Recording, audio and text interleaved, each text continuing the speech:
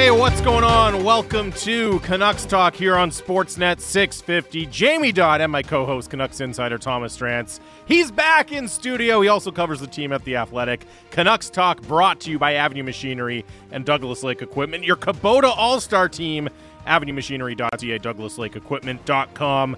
Of course, now both of us coming to you live from the Kintec studio. Kintec Footwear and Orthotics, Canada's favorite orthotics provider, supported by over 1,500 five-star Google reviews. Find your perfect fit at kintec.net. Welcome back. Welcome back, Drancer. No matter where I am, I'm in the Kintec studio. In spirit. Yeah, the Kintec studio is really the friends we made along the way. And it's a state of mind. It's more a state of mind. A physical location. If I'm coming to you live from my in-laws' house in Niagara Falls, or from a hotel in Toronto, or from a hotel in Montreal, or from a rink. I did a full show in the rink at the rink in Ottawa too. No matter where I am, I'm in the Kintec studio. You're in the Kintec studio. 650 is the Dunbar Lumber text line. And Drancer, you rushed in from YVR this morning. Landed about an hour ago. Would you say you are somehow in an even more grumpy mood than normal? Is that a fair description? I'd say that's a real possibility. I arrived so late to the airport, like one of those like pleading with everybody to go to the front of line. Amazing state of things. And then I get to the bag security thing, right? And they keep interrupting me to put like the items that they have to run through security. Like someone brought a poop bag for their dog back, and like an extra belt, an extra pair of shoes. And so I kept getting interrupted, and then I'm finally ready, and I walk to go through the metal detector, and I realize I've left my sunglasses on my collar. So I take my sunglasses, and I see my bag going on the thing, and I reach over, and I just like do a little toss to get them in my bag. And the sunglasses hit between, like I miss rimming out, and I miss to a place where they are not retrievable. Like they are literally not retrievable. So they gave me a walking cane to try and like jimmy them up. And I'm like trying, but my flight's boarding. It's like final call for flight to Vancouver at 8:00. I'm like, oh my God, like I literally have to leave my sunglasses here. I left my sunglasses. And that was the smoothest part of my travel day. The dedication to make it back and deliver the takes I will to say our this. listeners. I will say this. I can't do my usual shtick today, my ranting shtick. Well, we'll see about that. Oh, sorry. Well, we'll see about that. Inevitably, I'm going to get mad, sigh deeply, and then speak 15 minutes straight about what's obvious to me and what other people will text in and say stuff like, you don't speak for the whole fan base, Drance. Stop pretending you do. But no, seriously, I can't do that today. I may not be in perfect control of my instrument. Hey, that'll make for a good show, though. Well, we'll see. But I mean, Drance, why would you go on a rant today? Canucks won, baby. Boys, 5-4. Boys, playoff chase. Buffalo. It's back on. Let's fire it up. Well, this comes back to our biggest material disagreement about this team, I think. You legitimately think they can get into the Bedard sweepstakes as they are? Well, let's define Bedard sweepstakes. Bottom 5. No. Bottom 8. Not bottom 5. Oh, that's not Bedard sweepstakes.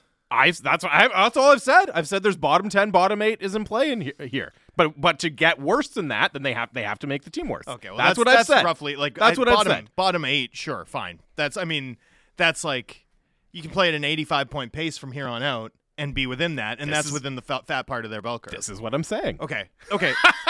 I'm still waiting for 30 games to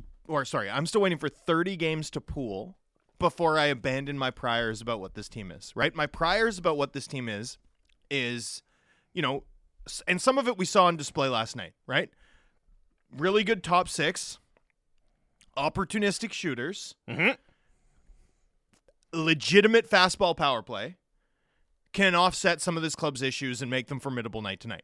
And that was basically the script. Like, when I think about that game last night, I like the first period from the Canucks, but, I like the first period from the Canucks in Toronto.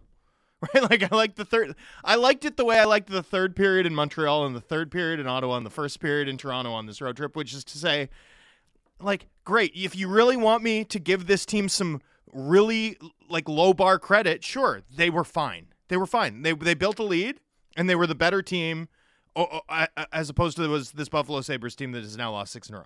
Like, great, good. You want that? You want that for your positivity quiver? You take that arrow, you put it in the back, There you go. Your little prize for the day. But they weren't great by any means. The Buffalo Sabres looked faster all game. And at 3-1, there's this sequence where the Buffalo Sabres attack as a 5-man unit through the neutral zone. And they come through, and it's this nice little pop pass and an absolute no-doubter wrist shot. And not just a wrist shot like from point-blank range, but from a guy who's skating like 1,000,000 miles per hour. Ting! Off the post. Regroup. 25 seconds later. Exact same sequence. Buffalo attacks a 5-man unit. Ting! Off the post from almost the same spot. Exact same situation. Top quality player skating 1,000,000 miles per hour in a lone point blank wrist shot post. And then finally they do it a third time within the space of 90 seconds. Like, I don't even know how you have 3 breakdowns like that over the space of 90 seconds as an NHL team at this point. Oliver Ekman-Larsson, all he has to do is stop skating. Like, he literally has to work to avoid the hit. Pass comes to Jeff Skinner, no doubter, goal. And it's 3-2. And at that point in the game, Jamie, I thought to myself, oh my goodness, they're going to lose 5-3. Like, this is the Toronto Maple Leafs second period again. This is the Canucks literally cannot hang at all with this team once they've unfurled their fastball. And then JT Miller draws what I would consider to be a ticky-tack trip, and the Canucks capitalize on it. Lovely shot off of a set face-off play from Miller there. And then the Canucks get another soft call and capitalize again. And that's it. Like, they were bailed out. That wasn't quite it, though. No, well, it still ended up being 5-4. They still played Canucks-style defense. So I want to say all of this in this context, right? We're 17 games in now, 17 games? Yeah. So I still need to see 13 games. I almost need to see an equal amount of games still before I am going to abandon my prior about what this team is, which is, the blue line's a big issue, but I actually don't think the defensive skill on the blue line's an issue. I think the defensive skill up front is an issue. I think we saw that last night, by the way. But I expected them to be like average-ish, maybe a little bit below average defensively with good goaltending. Instead, through 17 games, and I'm not prepared to, again, abandon my priors for this take, but where this is trending, this team looks to me like they're in the company of the Anaheim Ducks and the Anaheim Ducks alone as the 2 worst defensive teams in hockey. And we describe the Anaheim Ducks as unserious. Deeply. Our pal Dmitry Filipovich. Deeply unserious. That was his line. And it stuck with me, and they backed it up when they played in Vancouver. Like, legitimately, they're defending like crash test dummies, like pylons. Like, how do you allow 3 5-man breakouts like that? All absolute grade A chances. 2 posts and a no-doubter, like goalie moving from side to side, quality finisher, point-blank range, no chance. How do you allow 3 chances like that in the space of 2 minutes? I honestly, like, it's hard for me to... You don't see that in practice. Well, in the first Jeff Skinner goal, right? Rasmus Dahlin, incredible shimmy. I'm not even trying to pin the blame on Niels Höglander here, because a lot of guys get shook on that. Höglander is maybe the least responsible. But then there's another cross-seam pass to a guy wide open at the side of the net, at the back door. How many times have we seen that? How many times have we seen a cross-ice pass to a guy wide open on the back door for a goal against the Canucks this year? Watch that highlight, and you'll notice that Brock Besser, whose defensive results are truly abysmal in the early going. You guys know how much I like Besser, how much I believe in him. He's tended to be at least a credible two-way option. He hasn't been to this point in the season. If you watch that play again, he doesn't scan left the way you'd expect a winger to in that situation, so he doesn't pick up Skinner, right? Schenn is too busy chasing on that play to switch with Hughes, so he doesn't see Skinner, and then Hughes just doesn't do anything. Like, legitimately, Höglander gets shook for a minute, or for a split second. That split second matters a ton in generating offense. But there's 4 other guys who are completely out to lunch on that play too. That, like, and that that's not even a notable breakdown in the context of the Canucks season. No, you're right. It's become run of the mill. It's become what you expect to see on a night in, night out basis. In that game last night, I think even if you were optimistic, which I guess I would put myself in the relatively optimistic camp, I think I had them at like 55% chance to make the playoffs. going into the season about this team, you probably still expected there to be games that looked like that last night, right? That Yeah, sure. the offense bails out the defense because there's flaws. And the power play in particular. And the power play for sure. But the problem is, outside of the power play, like the good that we saw last night, to the extent that we saw it, has not happened frequently enough. But the bad that we saw last night has been present in all but a couple games, like all but the Pittsburgh game. All but one. All but the Pittsburgh game. Yep. Yeah. No, I mean, I'm gonna give them 13 more games to get this on the rails before I truly abandon what I thought of this team going into the season. But they are trending to be one of the worst checking teams I've ever seen. Like legitimately, one of the worst checking teams I've ever seen. That's tough. It's tough to overcome that. And that brings us, I think, inevitably to the structure conversation and the dark cloud that appears to be following Bruce Boudreau around. But it's like one of those dark clouds, like it's raining on Bruce Boudreau, but it's like a movie set rain. Like it's really artificially above him. Well, by the way, I loved Boudreau after the game last night. Asked, was that a game you felt like you really needed to have? And his response, yeah, for a couple reasons. Fantastic. That was good. And I gotta say, and we'll get into the implications going forward here and all that, I'm happy for Bruce Boudreau. It's hard not to be. And now he's still in a miserable, difficult situation, but he's still coaching. He's still finding ways to get wins. He's still, as you say, playing cards, not just shrugging and throwing up his hands. Good for him. Good for him for getting the win. It's a really unfair spot for him, right? It's unfair, and it's mounting by the day as names trickle out from top insiders, right? Rick Tocchet one day, and who was it today? Andrew Brunette the other day. Because if you want a more structured coach, right, the guy who took over for Quenneville halfway through last season, and granted, kept the Panthers chugging along, but then took 10 games and couldn't figure out how to break it down on 1-3-1 with a deep defender in the playoffs with the best offensive team in the last 25 years. I don't know if that's the structure guy, right? Like if you're talking about structure, you need to replace Bruce Boudreau with structure. Rick Tocchet, I can understand, right? We all saw how that Arizona Coyotes team played possum, uglied it up. Andrew Brunette, look, he's having a nice run in New Jersey, had a good run in Florida. I think he might be a really good coach, but he's structure? That's not the conversation. That's not the word that you apply to Andrew Brunette any more than it is than you apply to Bruce Boudreau. At the end of the day, there was some commentary while I watched the Maple Leafs broadcast last night, talking about how Canucks management may feel that Boudreau's relying on too small a group as opposed to a more widespread team concept, and that was on full display last night in terms of the minutes in a lot of ways. But also, like, one thing that happens in dysfunctional workplace environments, and again, you know me, I like to generalize this beyond a hockey team. I don't know if you've ever worked in a dysfunctional workplace environment. Me, Jamie. never.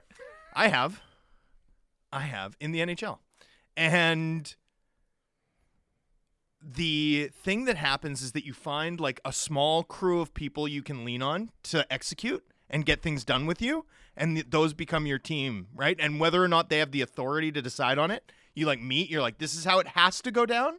Now this is how we make it so that the decision makers think it's their idea, right? And you like orchestrate it and you lean on, because the actual nodes of how can we execution circumvent the actual processes? How can we make it fly under the radar? How can we pool our resources and our smarts? How can we avoid getting yelled at for holding this together, right? That's what you do. Now, there are like 6 players on this team that aren't holding like a 35% expected goals clip at 5-on-5 at this point, right? Like, it's not like there's a long list of players you can lean on when you look up and down this roster based on their form, right? I mean, whoever's playing with Pettersson, you've got one line going. But most nights, that's it, right? Whoever JT Miller's line has tended to be deeply underwater. Whoever Neil Zamon's line has been has tended to be deeply underwater to the point of being unplayable. On defense, we know what we've seen from Oliver Ekman-Larsson and Tyler Myers. We know what we've seen from, honestly, like even Ethan Bear had a nice start, but it's like I don't know that he's kept that up. Is he moving the needle for you? Are you really getting more from Ethan Bear than you are from Riley Stillman even at this point? Like Stillman, Bear, like Burrows, Shen, Hughes, right? And even Hughes I don't think's been up to his normal standard. So there's not a lot of guys you'd pick out that, like, when the game is on the line, when the chips are down, as it was last night, that Boudreau can sort of reach into his back pocket and pick out. You know, one goalie, 3 defensemen, maybe 4 forwards. That's it. That's it. So, you know, what are you going to do when the 5-on-5 results of most of this team are at the point where were it not so widespread? You know, most analysts would say, you know, that's an unplayable number. What do you do? I don't know what Bruce Boudreau was supposed to accomplish.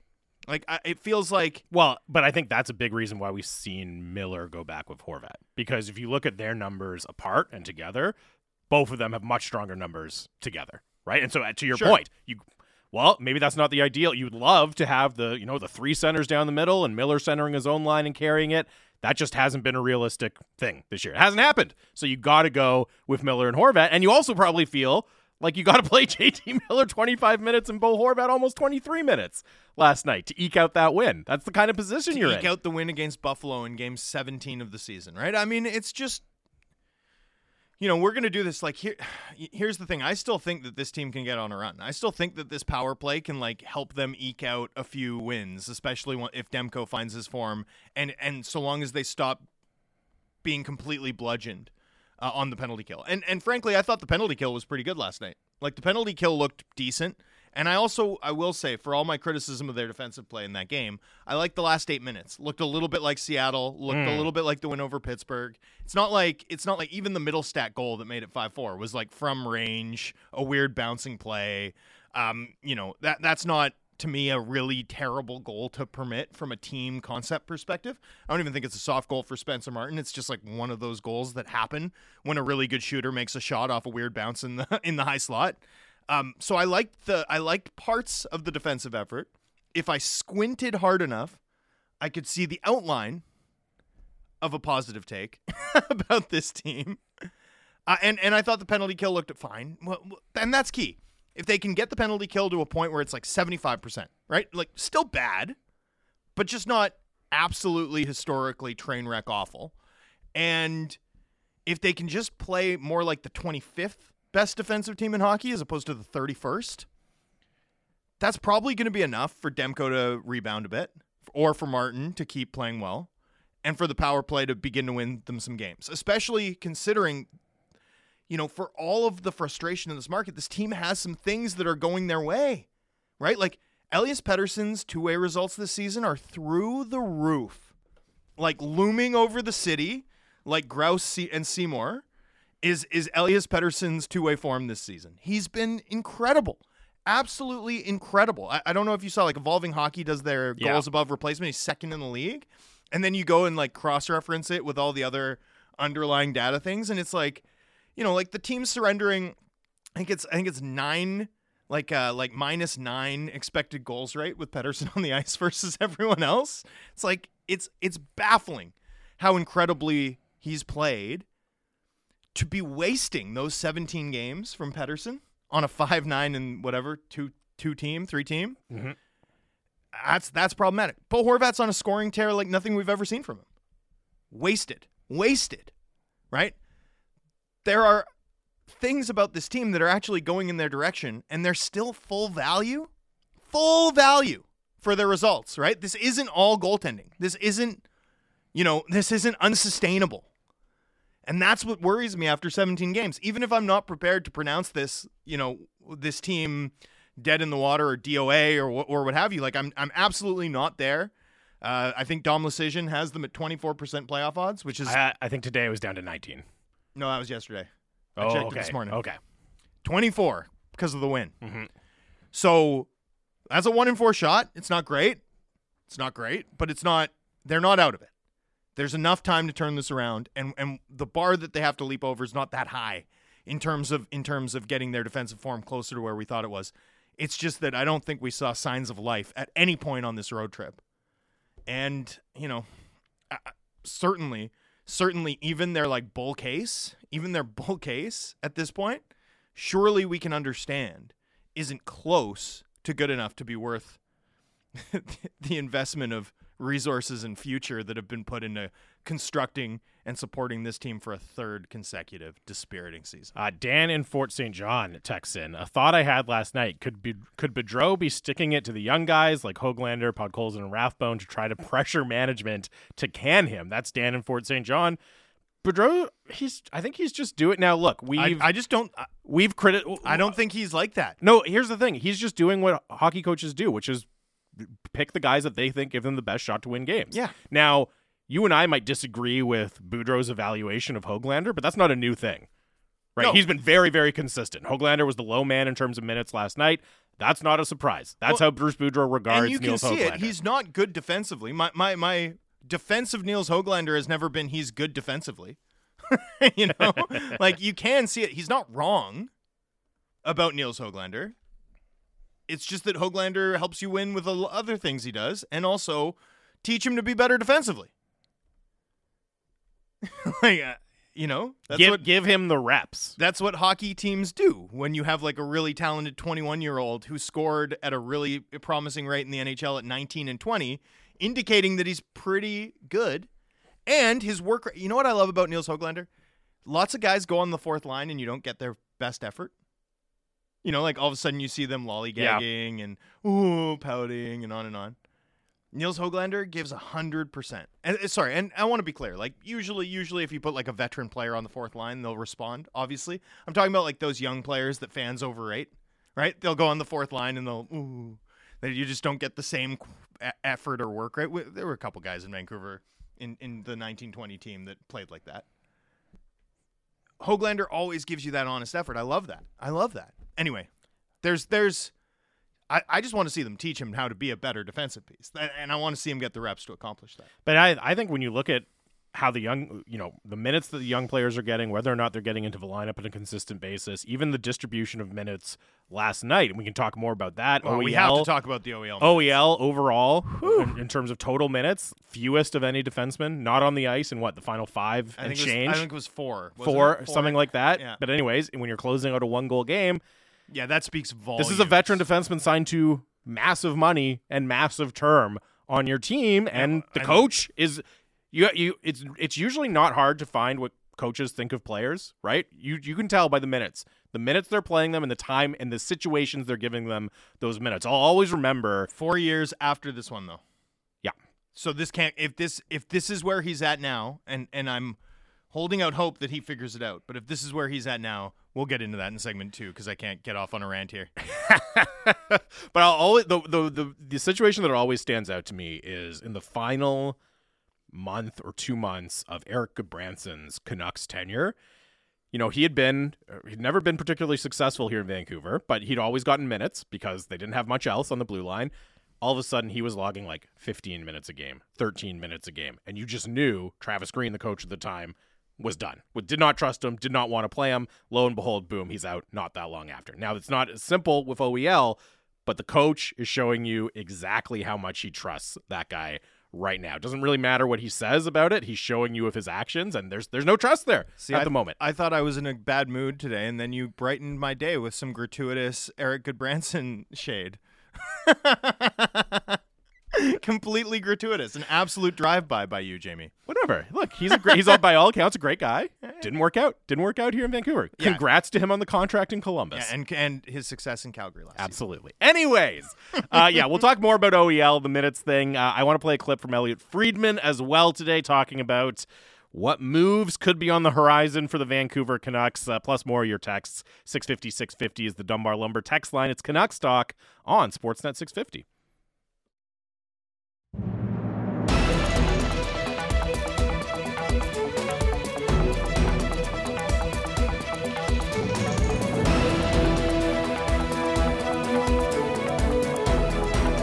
Welcome back to Canucks Talk here on Sportsnet 650. Jamie Dodd, Thomas Drance here with you live from the Kintec studio. 650-650 is the Dunbar Lumber text line, the smart alternative. Visit Dunbar Lumber on Bridge Street in Ladner or Arbutus in Vancouver online at dunbarlumber.com. SportsNet.com. Cam Sharon's going to join us at 1 o'clock. Before that, we mentioned it just before we went to break there, Drancer, the issue or the case of Oliver Ekman-Larsson's ice time, specifically at the end of that game. Overall as well, but obviously not getting those shifts late in the third period with the team clinging to a 1-goal lead. And it's been a real struggle for Oliver Ekman-Larsson this year. His performance has dropped off so dramatically from what we saw in his first year in Vancouver. And I'm not seeing any signs of hope on the horizon either. I'm not seeing a player that I look at and think, oh man, they're just on the cusp of turning it around right now. Or I don't even see a player who I'm thinking is battling like injury. You know, like I don't even see that. Passes are hitting his stick like they're rocks, like the puck's a rock. I don't know. Like I honestly don't have an answer beyond just sort of waving the yellow caution flag strenuously, by the way. Right? Like you can see the sweat from how I'm waving it. Because look, this is year 2. There's 4 years left after this one. 4 years left. 7.26. He has to be better than this. He has to be. He has to be. He has to be, or this team's going to have to consider really bad options like buyouts. I've been reluctant quite seriously to kind of endorse the idea of a buyout this summer, just because it's so many years. Yeah, but you get so much many cap years of space cap. if you do it. You do. But here's the thing. If this team ever does decide to do the rebuild, and we'll talk about what might be coming next, it doesn't seem like we're on the cusp of that either.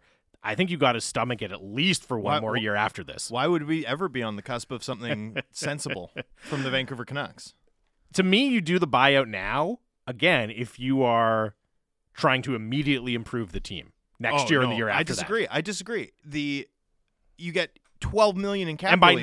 By now I mean next summer. Yeah, but you get $12 million in cap relief the first 2 seasons. You can do a ton of work accumulating with that cap space. But you also put dead money on your books for 4 years when you're presumably hoping to be good. Hoping to be coming up. Hoping to be good. No, that's tough. But so if you just do one more year and you knock a year of the dead cap off, that's what I would be trying to do. Trying to get through it for one more year. The cap benefit's then smaller.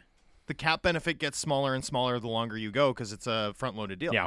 So, I don't know. I mean, Man. He needs to figure it out. Like, he needs to. It's crucial for this team that they get more out of Oliver Ekman-Larsson than they have to this point in the season. Through 17 games, it's been really bad. It's been dreadful. And he's a good player. I believe that he can be closer to what we saw last season again. There's just not much going on there right now. And Snoop the Dog texts in, could management just bury him in Abbotsford for cap savings? Nope. And they can't because he has the full no-move clause, so he can block any move to place him on waivers, any move to send him down to the AHL. So you don't even have – that was such a common discussion with Louis Eriksson, right? That's not a lever you can pull with Oliver Ekman-Larsson. To have that deal and the JT Miller extension in back-to-back summers is why I talk about this club's options with the clarity that I do, right? Like it's those compounding errors. It's 15.26 locked into those two guys at this age and stage, right? Where this is probably, like when I say this is probably the best we're ever going to see this Canucks team, like this is probably the peak of this configuration of the club. Very, very likely, overwhelmingly likely, when you combine the way that those deals are likely to age with the lack of prospects, with the lack of cap space, like with the fact that Pettersson's going to be more expensive after this season and Bo Horvat's expiring. I mean, it's so grim. It's so grim. And so, for me, dramatic action is essential. Absolutely essential. For me, the idea of a coaching change, which is on the tip of the tongue everywhere because the most plugged in guys in the sport keep talking about it. I think the road trip was probably so poor in terms of the performance, like 2 and 3 on a 5-game road trip with back-to-backs in Toronto and Boston. Not necessarily a disaster. In a vacuum, not a disaster. Not good, but not a disaster. But to watch this team play. Yeah. And look, I said it on the show yesterday. Oh, it's ugly. That the performance in Buffalo last night was not going to change anything, or shouldn't change anything, certainly, about how that road trip was perceived. But instead, it in fact emphasized, even with a winning result, it emphasized just how far away this team is from being passable. Was that a sigh? Does that qualify as a sigh? I was trying to make it through the whole program without a sigh. I think that qualified as a sigh. Only 90 minutes to go. Missed it by that much. I made it one segment. You made it one segment. Well, it's once we start talking big picture, I get I don't get down because I don't take it personally. I'm not emotional about this. But it's just so clear to me. I get frustrated. I think those are frustration sighs. I get frustrated because it really just doesn't have to be like this. It really just doesn't have to be like this. And as we're sitting here talking about and waiting for and hearing reports of what's likely to come next, it's all rearranging deck chairs. Like, we're so far away from even hearing anything close to the right answer from the organization. That's what's, like, I'm nervous about what the rest of this week looks like for this franchise. Well, and we'll see what happens. They play again today. Today they have the day off. They'll practice tomorrow. They play against LA at Rogers Arena on Friday. As I said on the show yesterday, once you have laid out the theory that depending on how the road trip goes, we're going to have to do something, and the road trip goes like that, you kind of have to do something. You kind of have to follow through on what you said publicly about the stakes of that road trip. Your line in the sand. You do. Yep. I don't know what that means. I don't know what's coming. We'll see. I mean, obviously, Boudreau, jokingly, last night felt like maybe the win kept him behind the bench for the foreseeable future, or at least for the time being.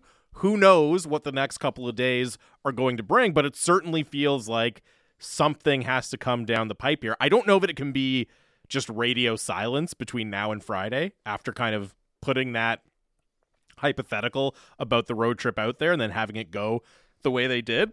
But we'll see. We really have no sense or no idea of what is going to happen between now and then. Elliot Friedman was on with Jeff Marek, as he is every day, this morning on the Jeff Marek Show.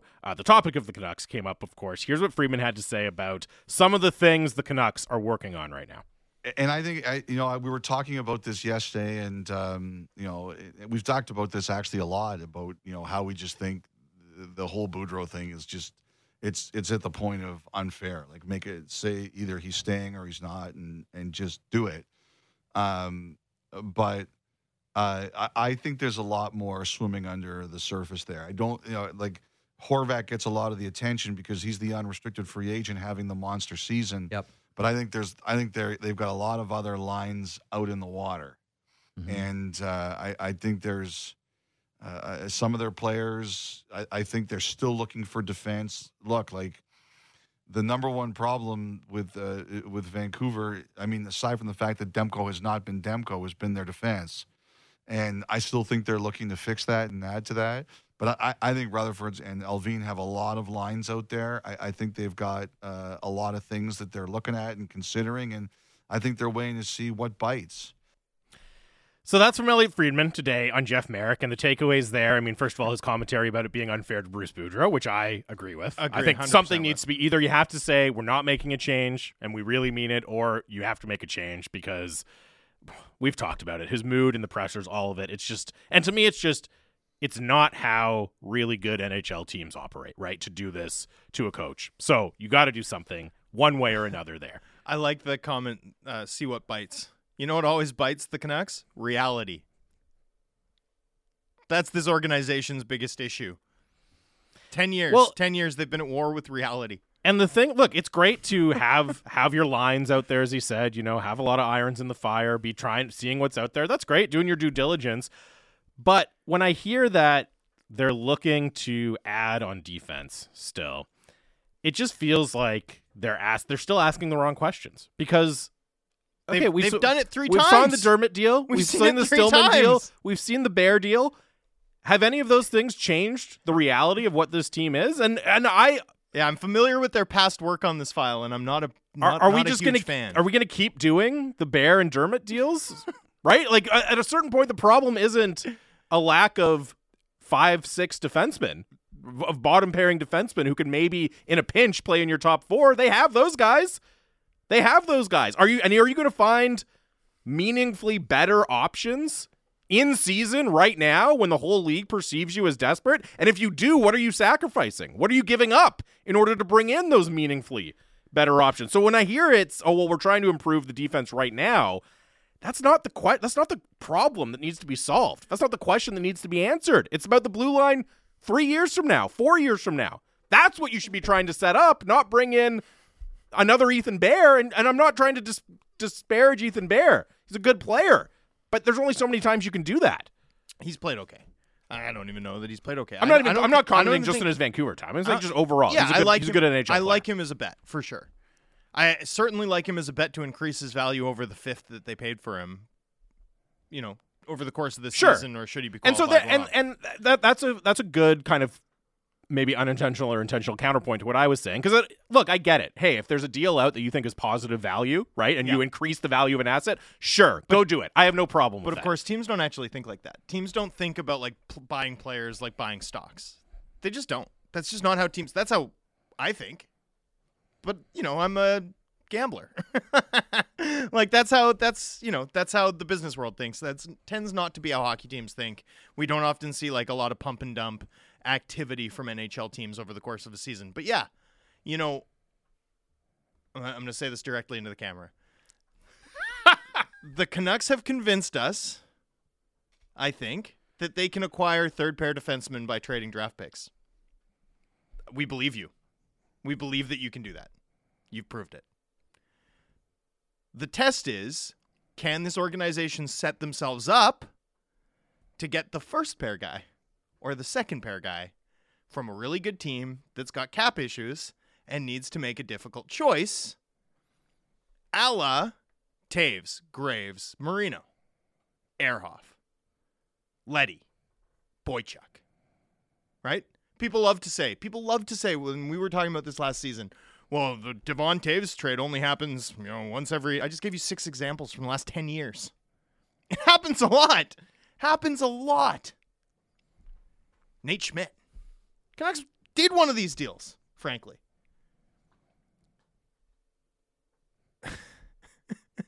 At some point, this organization needs to set themselves up to make the home run deal, not trade additional futures to teams who are willing to trade what I'd call like tweener top 4 guys, right? So youngish, but not really youngish guys who are probably third pair guys, but maybe if things break right, they can play on the second pair. Maybe.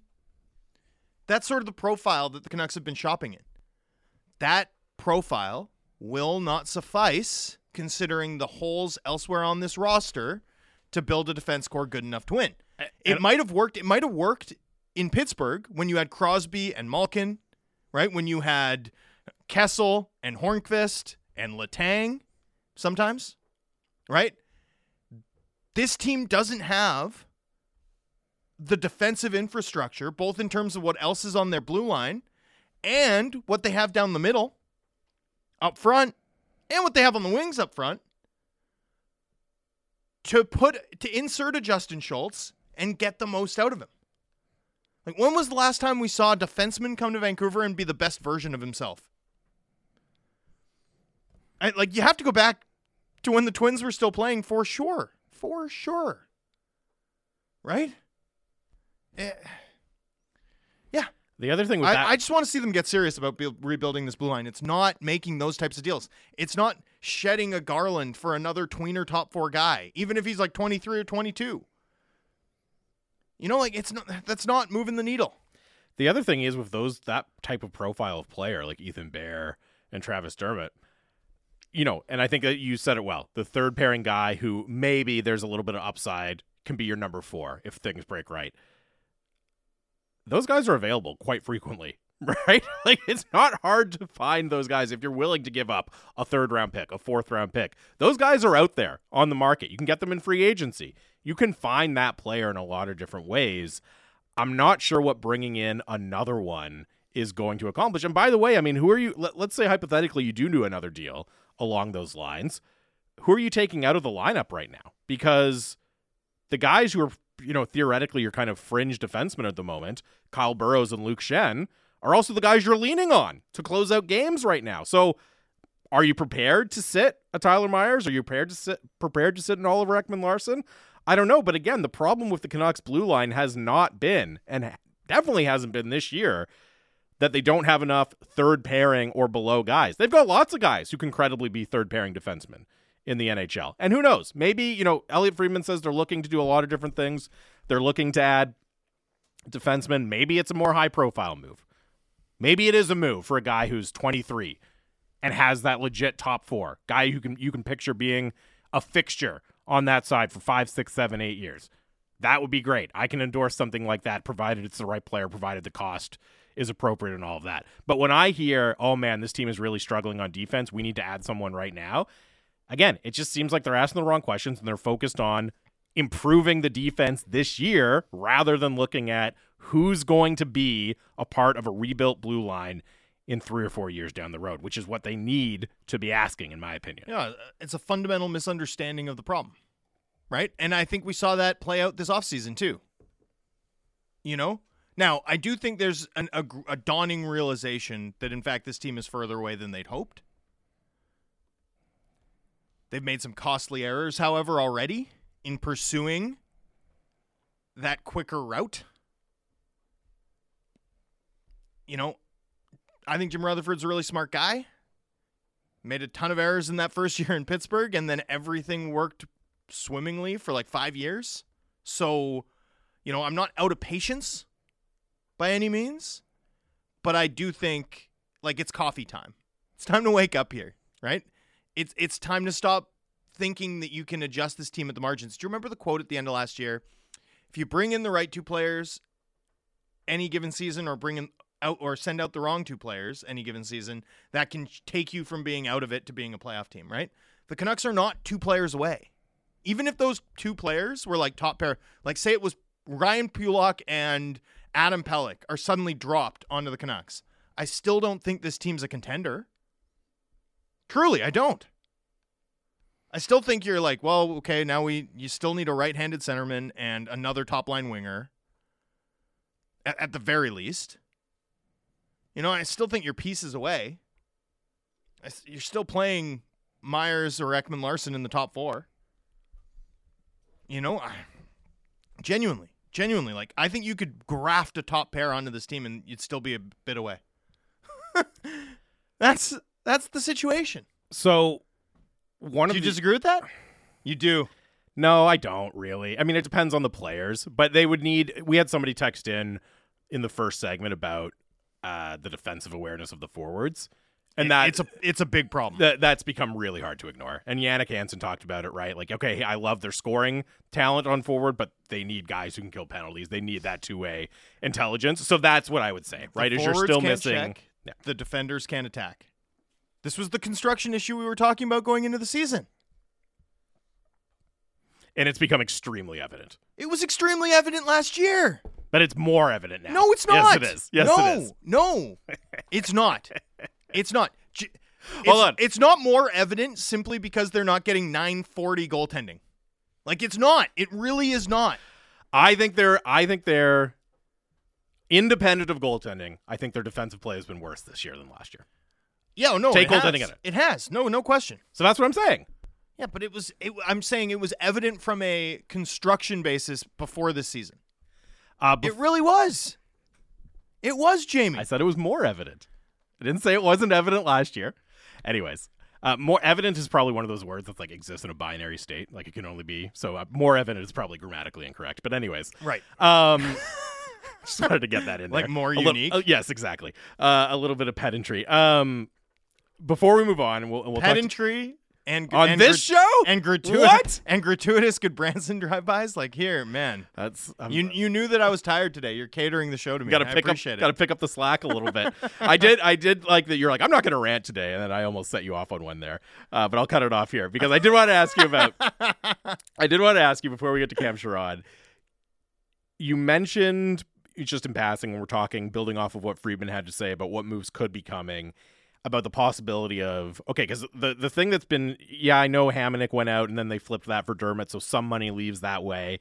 Dickinson and Stillman, but you have to give up a second. But generally, we haven't seen a big salary going out type of move. Do you get the sense that that could be forthcoming at some time in the near term here from the Vancouver Canucks. Oh, I'm sure they'd love to do that. That's not easy. They'd have done it already. Yeah. The Hamonic deal was a home run. The Dickinson deal was not. Well, maybe a bunt. Bunt that failed to advance the runner. Teoscar Hernandez, by the way. Yeah, is Cam going to roast us for that one? He should. How many days of my year can the Seattle Mariners ruin? I went, obviously, what do you do? They acquire a player, and I go to Fangraphs, and it's like his fastball's like tops out 93. I know. Are you kidding me? Munoz. Are you kidding me? I know. I'm not happy about it. Anyway, sorry. We're on a tangent. I was just like, as we were about to embark on another conversation, I was like, I'm going to think about something else that's also making me unhappy today. My lost sunglasses. Very deeply disappointed about that. The Teoscar Hernandez deal. Yeah. And the Canucks defense. And I mean, the construction of this team.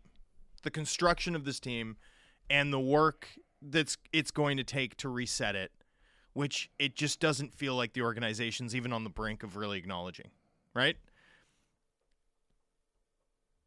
Deck chairs. We're at deck chairs point now, right? Where we're talking about, there's the lines in the fire to bring in some defensive help. Like, what? I want meaningful defensive help for this team. I don't want another flyer on a tweener top four guy. If it's a defenseman that you feel really strongly will also be helping you in 2026 and 2027, all right, let's talk about that. If it's another guy who, by the way, Dermott and Bear are both RFAs this year, so you don't even have cost certainty on them. You don't know what you're going to be paying them. You don't know if they're going to be around. Are they part of your long-term plans? Dermott, hasn't been able to stay healthy, hasn't been able to get a ton of action, so how much have they been able to evaluate how he fits even? Again, you can only collect so many of those guys before there's rapidly diminishing returns on adding more of them to your organization. Again, somebody that you're like, okay, this is our guy next to Quinn Hughes, or this is our guy in our second pairing, and we're paying him right now. Great. Other than that, what? It's going to turn the season around this year? The Canucks have sent out 3 draft picks now to gamble on these guys and have yet to find one that can outperform Kyle Burroughs or Luke Schenn. Is that fair? Is that dead on or not? I'm just debating between Bear. But no, there's no debate. Come on. Really, who would you rather have out there right now, Burroughs and Schenn? By a lot. Burroughs been this team's second best defenseman. We need to accept that.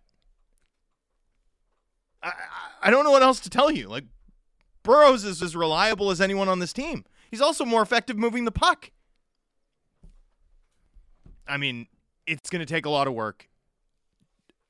A deal for a guy like a Chychrun or a guy like an Andrew Peeke in Columbus, a 23-year-old guy or something like that does not move the needle for this team, right? And Chychrun, by the way, you might say, oh, that's a top pair guy. He's always hurt. He's a lefty. Like, that's not what this team needs. I just also, from the reports of what Arizona is asking for, 2 firsts? I don't see any world where it's plausible for the Canucks. No. I have no doubt there'd be interest, but I have the level that Arizona, the price is in a completely different bracket than what it would seem to me anyways the Canucks have to offer for Jacob Chychrun. So I don't know. You would think.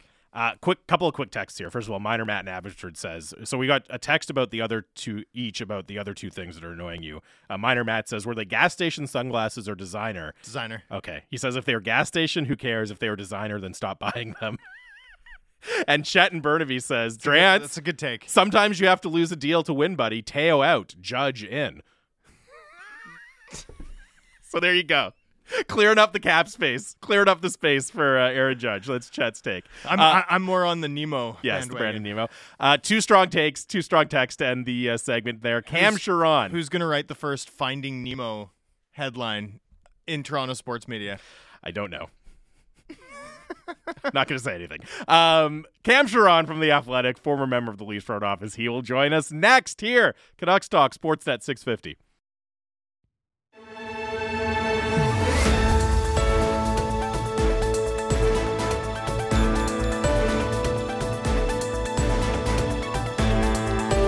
Welcome back to Canucks Talk here on Sportsnet 650. Jamie Dodd, my co-host, Canucks Insider Thomas Drance. One more hour today.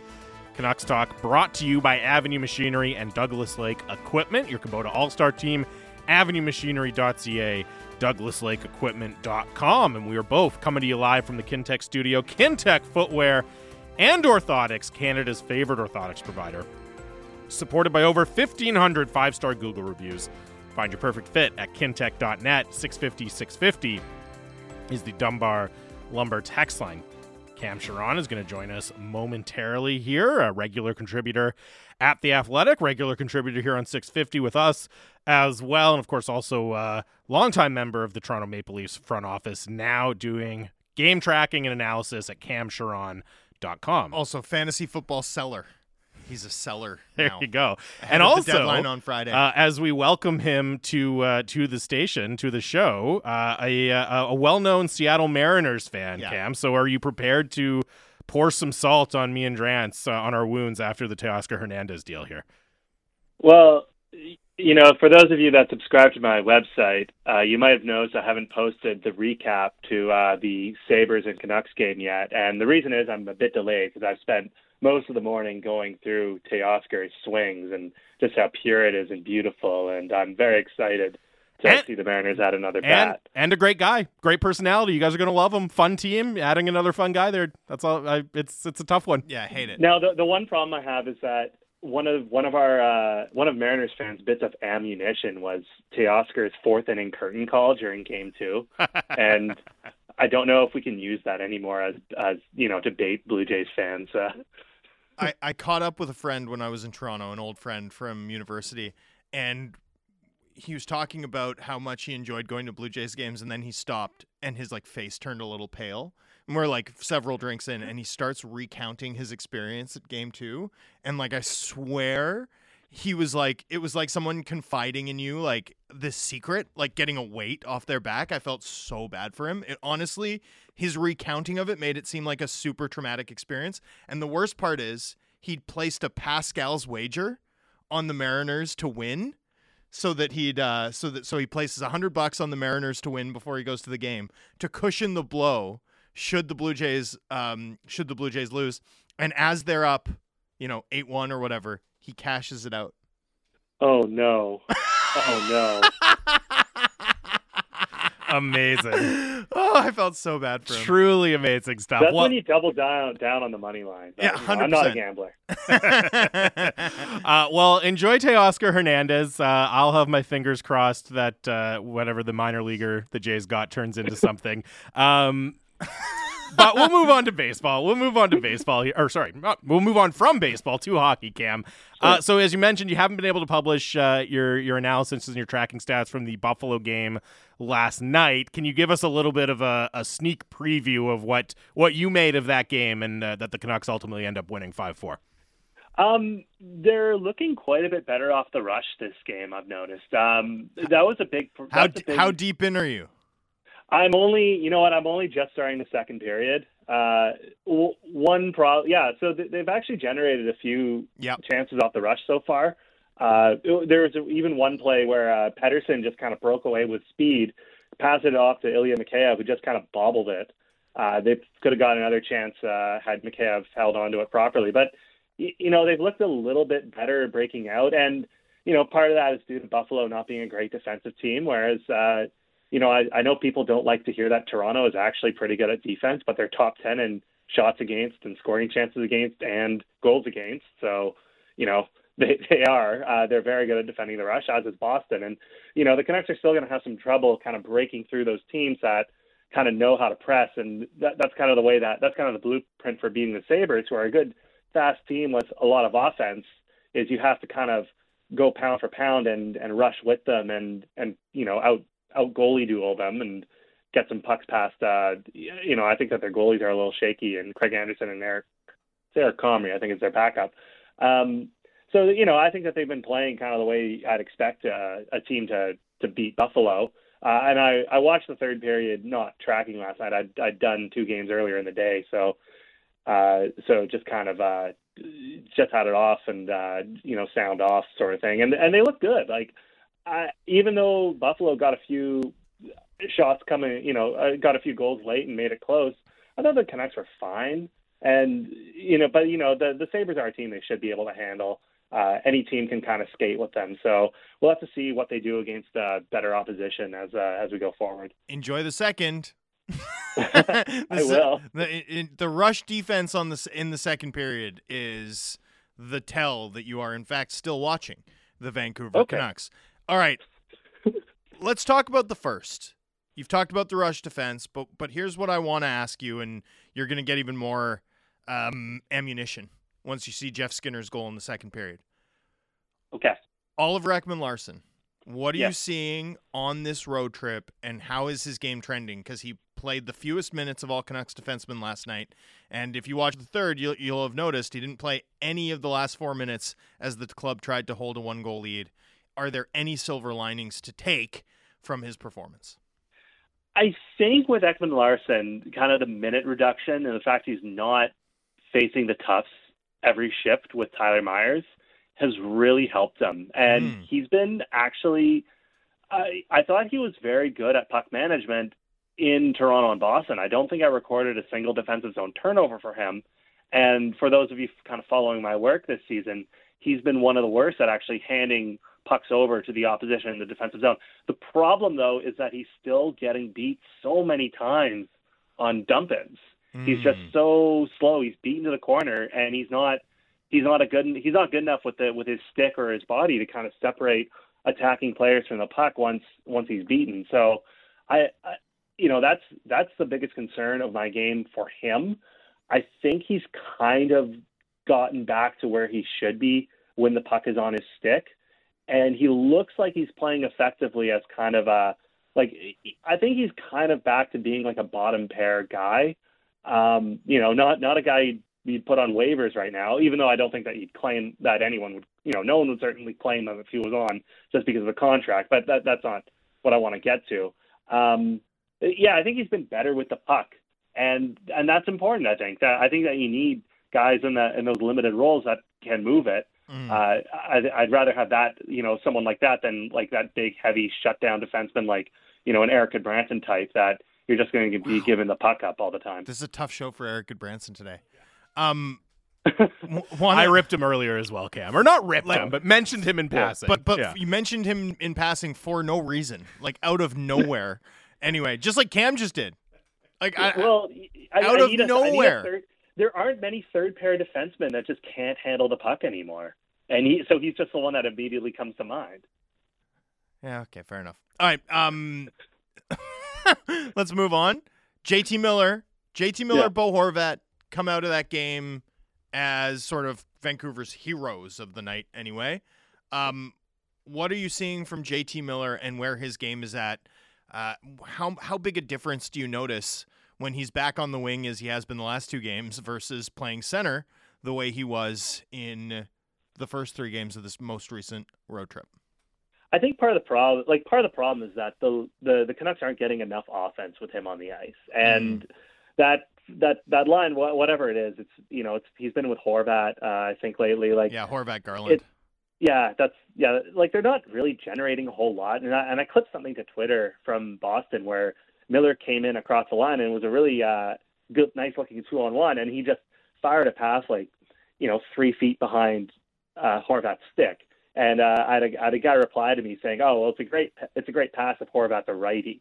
He just missed by so much. It was it's funny that I don't think he got a 5-on-5 assist in this game, but it's funny that he hasn't. He's actually been setting up a few chances, and I actually got a reply on Twitter yesterday, someone telling me to watch the games, just in relation to how many chances Miller's setting up, and you're like, I actually have it recorded. I actually know exactly how many that is. So How many is it? How many is it? Coming into this game, his name isn't Martin, is it? No. Coming into this game, it was 11. So his teammates have been stopped on 7 of them, and they've missed the net on 4 more. But that's not that many over 17 games for a guy who gets that type of ice time, right? No, but it is. Yeah, he's 5th on the team in total scoring chance contributions. I don't have it broken down by race yet. So, but yeah, he's behind the rest of the kind of top offensive players. But the rate is going to hurt him. Like that, he's not going to move up because of the rate. Exactly, and he's also like compared to Pettersson and Kuzmenko and Garland and Horvat, he's behind all those guys. And he's close in overall chance contributions to Vasily Podkolzin, who I've really liked this year. He's fallen down the lineup. He's also he's been kind of hit with bad percentages luck. Hasn't really, I don't think he has a goal yet. He certainly doesn't have 5-on-5. I don't know if he does that on the power play either. No.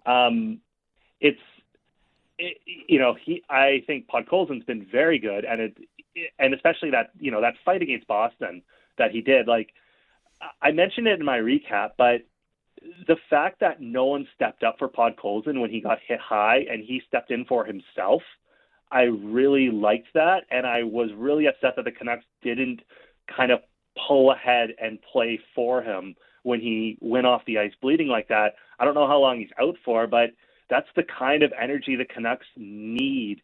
It's weird for a stats guy to be saying, that fighting matters or that you need to respond to your fight like that. But having been with a team for 8 years, you kind of get that visceral reaction when one of your guys goes and stands up for the team, and you want to see the team respond better.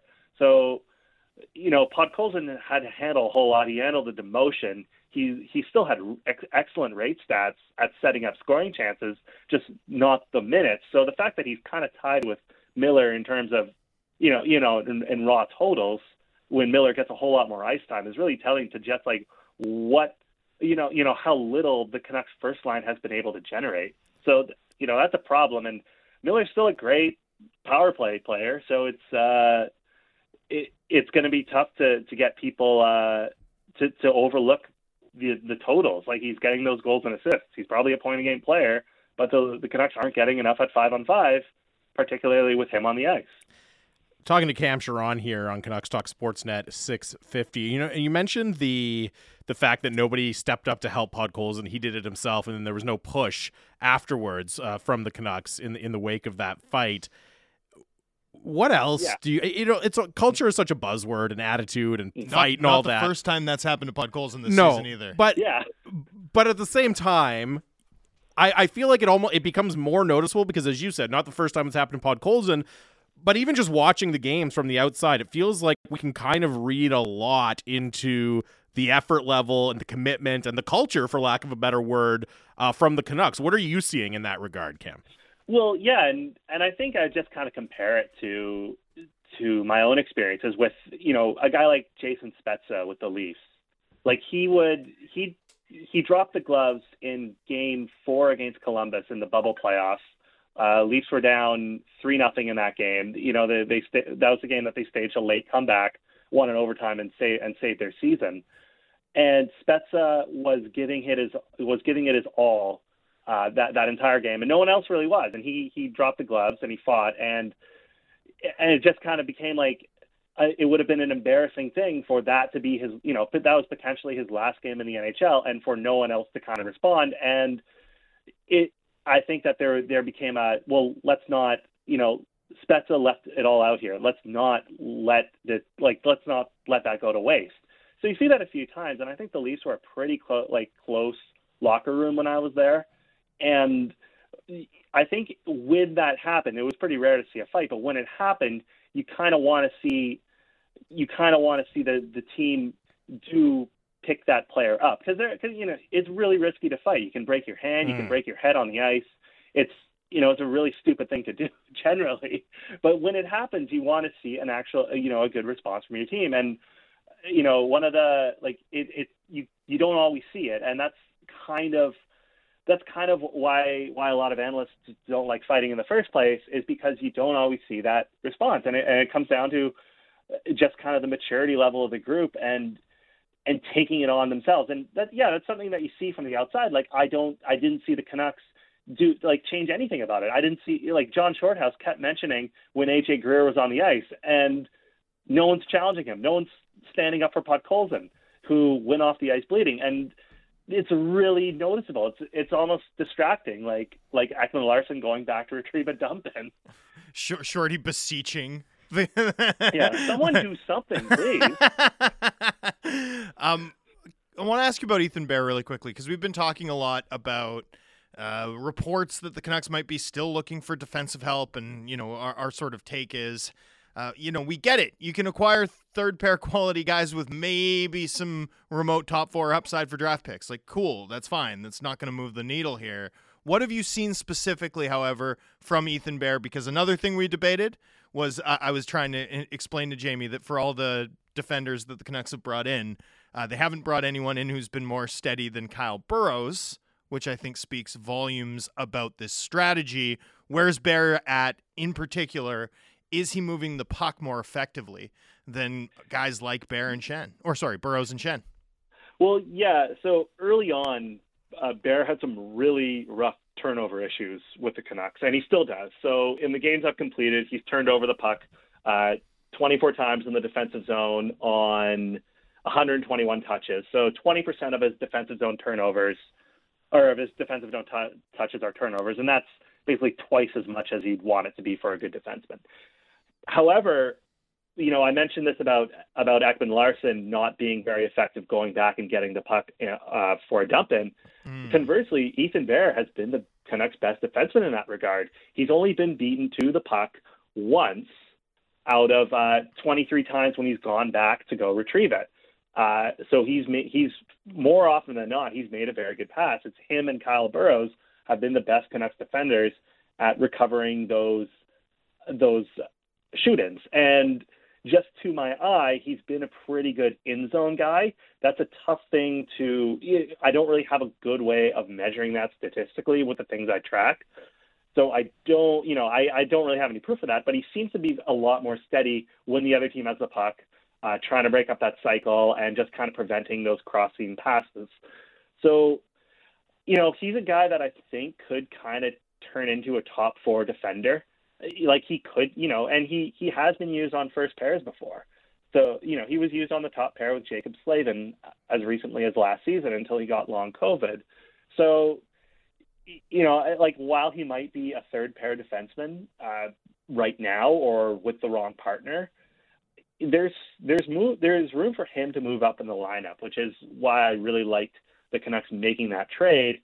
And, the fact that it's kind of him and Burroughs is being the best, probably the Canucks' two best defensive defensemen this year, just kind of shows how thin they are at the position.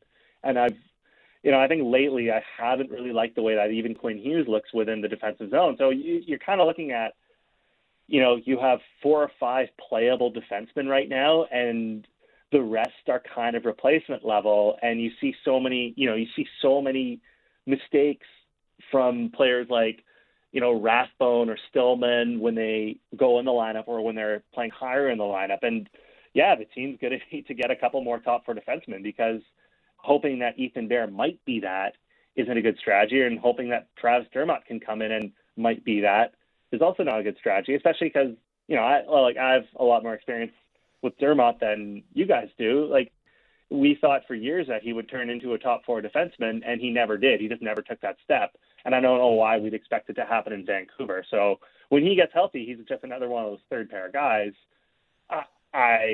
You're going to have to get someone else. And I don't know if you can really trade for a short-term solution just based on where the club is. Cam, before we let you go, you had a really good piece at The Athletic last week about the Canucks struggling to really generate chances on the rush. And, something Drance and I have talked about a lot since we've been doing the show is the Canucks are not a fast team. They struggle to match up with other fast teams. They don't have a lot of burners. They signed Mikheyev partially to address that deficiency in their lineup. How much? And then they don't even let him skate. Yeah, well, I was going to ask, how much of their inability to create off the rush is about actual foot speed, skating speed versus, everything else, the talent, the ability to do it, the mindset, coaching, all of that. You've got to be able to compensate for not having the fastest team out there, right? Yeah, that's one of the issues, but there's got to be other things that go into it too for the Canucks. Yeah. So one thing I did was I looked at basically how quickly the Canucks moved the puck out of the zone with control when, after the opponent shoots. So it's a really granular and nerdy thing to look at. I understand that. But it's kind of my way to kind of, it was the best way I had of measuring how fast the team moved when the other team made a mistake. And the Canucks were about a second slower getting the puck out than their opposition has been. And I think a lot of that is due to structure. Like I had a couple of ex-coworkers text me after the game in Toronto, just asking, has Mikheyev just always been like this? Like, is that just what he is now? And I don't think he's getting old. I don't think he's getting bad. I just think that he's not being put into positions where he can really show off his speed. And I think a lot of that kind of has to do with structure. A lot of that probably has to do with strategy of making sure that we're managing the puck properly after a rebound or after getting it in the zone, and then we break out as the defending team is already in position. And that's a problem that you're going to have to address. And if you need to create more offense, you have to take those chances. And it was a really interesting thing that I noticed in your interview with Mike Gillis last week was how you're talking about how, forwards, Mike Gillis was talking about forwards that know when to do that and know when to break out and be able to support the defenders. And I don't know if anyone's really been doing that. And that was a really kind of light bulb moment for me. I don't think that they've really had that kind of support. You just kind of properly anticipate the breakout. And, I always go back to how things were done in Toronto, but you watch a Leafs game and you just kind of watch Willie Nylander and how he kind of sneaks out of the zone when he kind of anticipates a turnover, and that turns into a lot of partial breakaways or 2-on-1s. You just kind of need to take risks, and that needs to be part of your structure. And it can look bad sometimes when it fails, but you also need to take chances to create space or give the opposition the feeling that something bad is about to happen.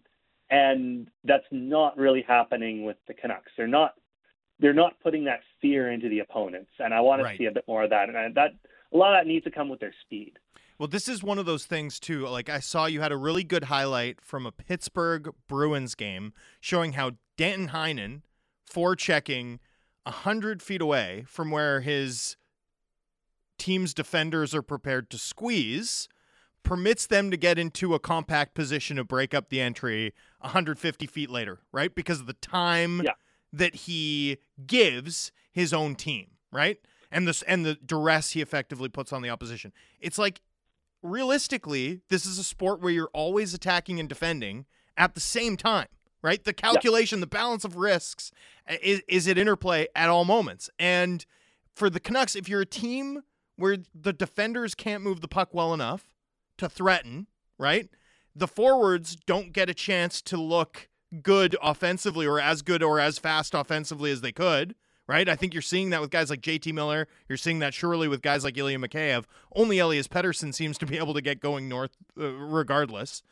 And on the other hand, if you don't have forwards committed to gaining that extra second for your defenders or supporting them appropriately too, it makes it all look way worse in terms of your team's ability to prevent goals. Is that what we're seeing here? And as I put it to you in that manner, it brings us back. Are we talking about personnel? Are we talking about structure? Yeah, that's always going to be that's going to be the question that we're going to, that we're answering until either the end of the year or the end of Bruce Boudreau's tenure here, which, I don't know which is closer to come. We don't really have an indication of that, but yeah. And it goes the other way too. Like how I think the Canucks have had a pretty good forecheck this year, but we don't really see that one guy in on a dump and change, applying that pressure. And that in turn does hurt the rush defense, which has also been pretty bad. Brutal. So, you're right. Like it's just you're always attacking and you're always defending at the same time, because any turnover at any area of the ice can turn into a scoring chance for either team. Hockey is really the only sport like that. If you turn the puck over in the attacking third in soccer, you're not necessarily defending right away. You see a few breaks, but usually if you see a 4-on-4 breakaway, it turns into a 6-on-6 or 6-on-7 by the time the attacking team is actually in position to take a shot. And that's a lot different in hockey. So you need to apply, you do need to be a bit more aggressive. You do need to skate. And that's the thing I keep coming back to with Ilya Mikheyev is how little I see him actually break away and turn on those burners. And because I kept telling everyone here, he's the fastest guy in the league. That's the one thing I was sure on in the offseason is he's the fastest guy in the league. How often have we seen it? We've seen it 3 times over the last 2 weeks or something where he's truly broken away. And you just need to get him in those spots to do it and also kind of encourage it and get him chasing after the opponents in the other zone and using it as a weapon on one side and drawing some defenders over. So, yeah, I think a lot of it is my theory on structure of personnel is that it's a bit of both. I think that they don't have the personnel to play the way they want, and I also don't think that the way that they're playing is really going to help them win games. Cam, always really appreciate it. We'll let you get back to the Buffalo game, and also, again, enjoy Teoscar Hernandez. Yeah. We'll talk next week. Enjoy fist pumping. Don't hurt your shoulder, bud. All right. Always a pleasure, guys. Yeah, thanks, Cam. Thanks, Cam. That is Cam Charron. You can follow his work at camcharron.com, also a contributor at The Athletic. I did the Buck Martinez pronunciation of Teoscar Hernandez there, where I just roll the end of his first name and the beginning of his last name together. It just becomes Teoscar Hernandez. Won't be able to hear that anymore, Drance. For old time's sad. sake. Won't be able to hear that anymore. Love that. The whole thing is very sad. Agreed. Before we go to break, one final segment coming up. I do want to mention again the Canucks Autism Network Pro-Am and Raffle. The Pro-Am is coming up. You can still get raffle tickets for the ultimate Whistler experience. You can buy your tickets until Monday, November 21st at 10 p.m. CanucksAutism.ca/Whistler. Really cool prize pack. Again, the ultimate Whistler experience. Tickets on sale.now. All the proceeds go to Canucks Autism Network and the causes that they support. So check it out again, CanucksAutism.ca/Whistler. Final segment of the show coming up, Canucks Talk, Sportsnet 650.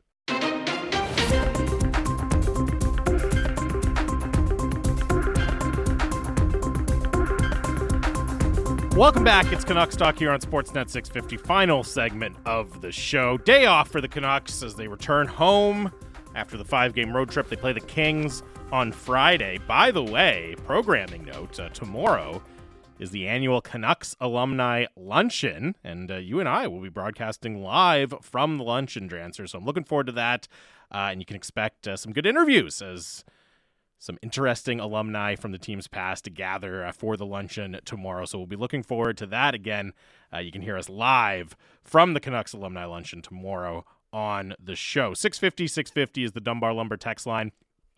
The smart alternative, visit Dunbar Lumber on Bridge Street in Ladner or Arbutus in Vancouver online at dunbarlumber.com. And of course, we're coming to you live from the Kintex studio. I got to read this text. It really, really tickled me, Drancer, when it came in. It's from Haz, who signs his name Haz, rhymes with jazz.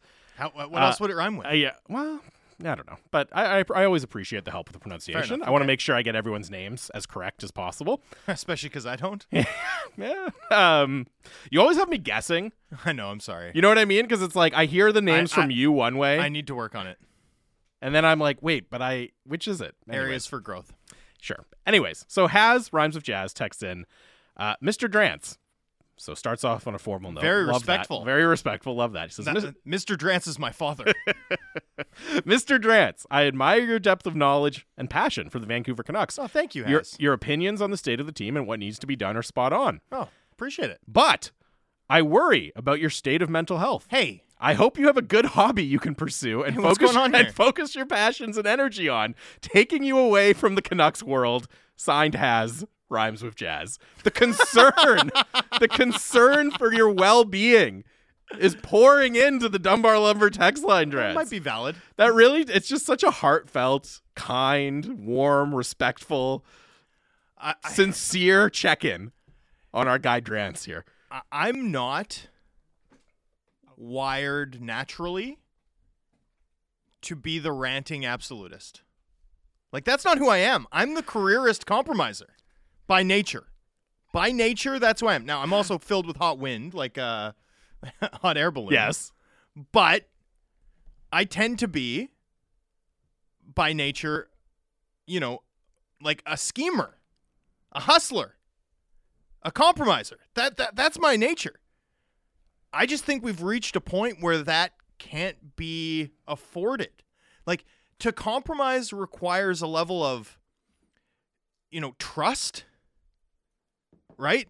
That the right things will get done, or that something at least approximating the right things might get done if you meet halfway. I just don't have that trust in this organization to do the right things anymore. Like, I'm just out of that. And as I cover the team day to day, as I'm around a lot, as I see practices, as I see every game, as I talk to people involved, I feel a need to share my unvarnished view with our audience. Hustler? Well done. Well done on the lower third, producer Tom. Unreal. Can we cue up the game? Anyway, truly, like, I think it's just been an adjustment in my approach, and it's one born of necessity. I believe that there's only one realistic path that can deliver this team from the depths that we're currently locked into, and the year-over-year repetitiveness of those depths, right? These beats are the same. The performance is the same.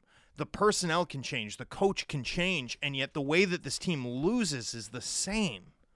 The way that this team performs is the same. The outlook is bleak and similar to what it's been certainly since the bubble, right? Since the bubble and since the way that this franchise navigated the pandemic, I think they're locked into needing to blow this up, dismantle this significantly and with intentionality, and with the flexibility to spend on losing. And it's hard. It's really hard. It's not easy to sell that to the people who cut the checks. It's not easy to sell that to a fan base. There's a reason why not just the Canucks go kicking and screaming down this path, but it's the boldest path. It's the only path in my view now. And so my flexibility has diminished as a result. I'm no longer willing to hear the other side. I'm no longer willing to pretend that there's a sensible path outside of this. There isn't. It's one of those rare moments of clarity. Like, you don't always have them in covering a team, in doing your job, in life or professional or personal, right? I just think this is one. This is a moment of clarity. The Canucks won last night in Buffalo, and everyone who watched that game knows what this team is. Right? The Canucks could beat the Kings on Friday. They could beat the Kings 3-1. It could look like Pittsburgh. Oh, the Canucks have won. How many people, if that happens, the Canucks have won 3 of the last 6. And if you go back further, they've won 6 of their last 8. Yeah, 3 of their 6 of their last 9 or whatever. 3 of your last 6 is not actually that good. But it'd be 6 of your last 10. Yeah. They've got a 600-point percentage. 700. It'd be 700-point percentage in their last 10 games. People will make that argument, but no one in this market's going to take it seriously. And at some point, you either reflect that reality, you address that reality, you grapple with that reality, you live with that reality, you process it, and you do your best to analyze the team on that basis, or you enable this to be perpetuated, this to continue. I don't want to be part of that. So, as far as I'm concerned, I may be losing it. I was going to say, I'm not sure your reaction to Haz's text has improved your mental well-being. I may be losing it. I may be. But for me anyway, it feels like clarity. Is that sort of the key indicator that you may be losing it? That you respond to a question about, like, I hope you're okay. I hope you've got other things to, occupy your time with and occupy your mental energy, and your response is to go into a rant about the state of the Canucks. It's very fitting. I have lots to occupy my time. Mostly thanks to our friends at PlayNow.com, gaming on basketball results. And also, I have a lovely dog. I'm very excited to see him. I haven't seen him in 10 days. That's very I'm going to take him to throw a ball around. Somebody just texted the a YouTube link to the Rick Ross hustling music video in response to you being a hustler. I don't have like a baseline because I've only really known you since we started doing the show together. So we started doing the show and basically things went off the rails right away for the Canucks. So I've really only known you in the midst of covering kind of unfolding bizarre Canucks seasons. And then the funny thing is that it immediately turned around, but my opinion didn't change. And I took a lot of bullets for 5 months on a lot of takes, right? Like a lot of takes. And now I don't take those bullets anymore. For the most part. How different is the text inbox this season than it was at the tail end of last season? Very, very when we different. do our show. It's very, wild. very different. Anyway, but it's going to change again when this team point is, goes on a win streak. I can't answer the question of whether or not you're losing it because I don't have a baseline. So to me, you're just staying the same. Yeah, but maybe that if I had known you 5 years ago, maybe I would be like, oh, I'm worried about Trans. I think the nicest way you could put it is that I've always been a little bit eccentric. That is a very nice way to put it. Yeah. I'll keep track. I'll try to keep track throughout the course of the season, and we'll get Haz. You'll be my buddy. We'll get Haz an update. Yeah. I mean, look. Maybe I do need a reality check. Maybe I'm wrong. I mean, I could be wrong. The other look, I'm either losing it or I'm not. I did want to there you go. It's 50-50 chances, they say. It's binary. And I like those odds. Yes. That's better than the best bet you can place in a casino. Rager texts in, Drance has always been losing it. He thinks Messier's time here was actually good. No, I don't think it was actually good. I think I don't think it was actually good. I think he was better than people remember from a pure hockey perspective. And I think he deserves a lot of credit for, so here's the Messier take. I'm just going to quickly relitigate this. Let's do it. If you look at Messier's last season with the Canucks, like what's funny about Canucks history in general is that it has a habit of repeating itself.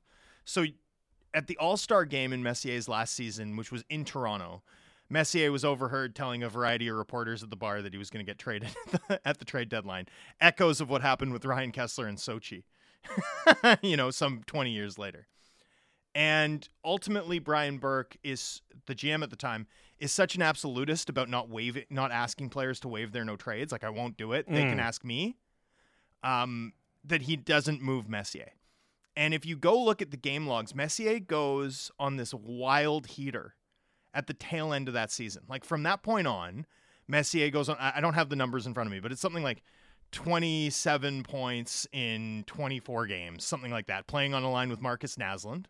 And, the face-off stats are through the roof too, right? Like he's winning like 60% of draws. He's playing JT Miller minutes. And the team at the moment that they hit the All-Star break was like bottom three in the league. And because of this heater, they start winning a ton of games. They end the season really strong in Messier's last year, with him really being like the leading scorer by a fair bit over that time. And as a result, they end up with the 10th overall pick in the draft, which they surrender to Chicago for the Twins. Okay? What you thought, the Twins had a rough ride in Vancouver in their early seasons, right? Now imagine that the cost of that trade had been Danny Heatley or Marian Gaborik, right? As opposed to Pavel Vorobiev. Pretty different. Mm-hmm. Pretty different, right? Like there was a real chance, if not for Messier, that the Twins would have been in the Phil Kessel in Toronto spot, having cost this team Danny Heatley, early career Danny Heatley, or Marian Gaborik.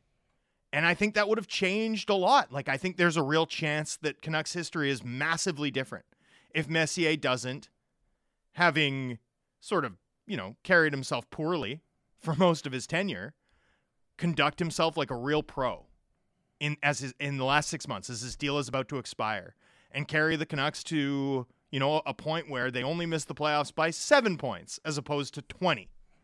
I mean, I legitimately think what we experienced on Monday watching the Sedins go into the Hall, the whole West Coast Express era that came next, all of that I think is different, if not for that stretch of games from Mark Messier. That's my whole take.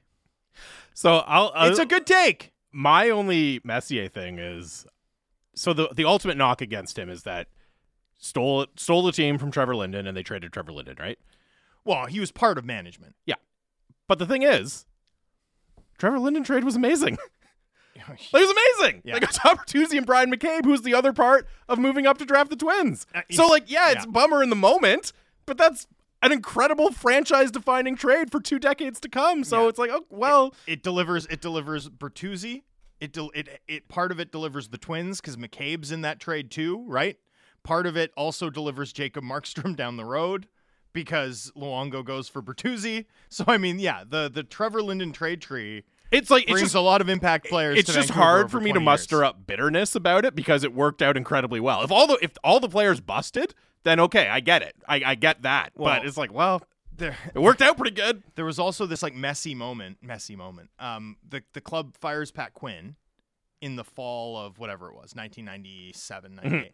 And there was this moment where no one really knew who the GM of the team was. Like it was considered to be a shared responsibility between Steve Tambolini and Mike Penny.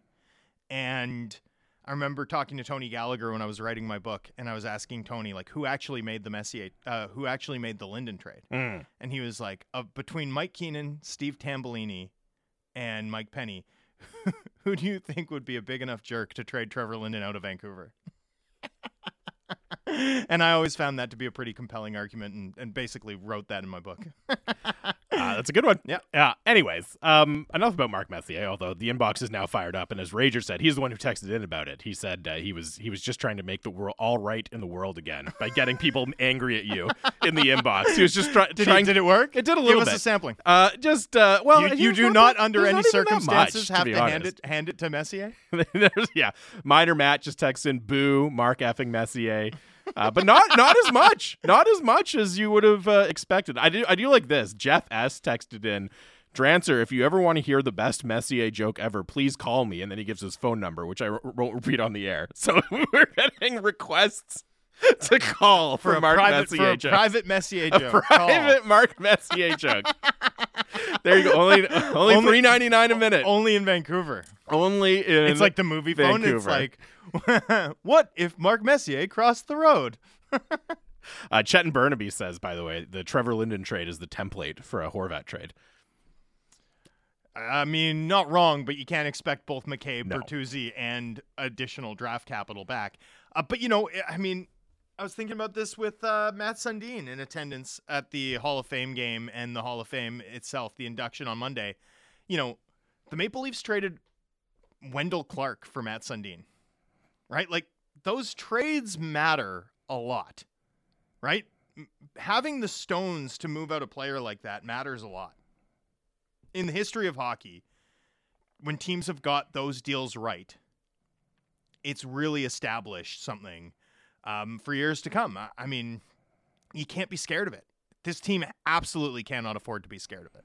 By the way, one of your favorite texters, Tanbeer, texts in. He says, Tanbeer, by the way, do you know we made peace? Well, I was just going to say, because he, as you referenced, people texting in, trashing your takes last year, that was frequently Tanbeer.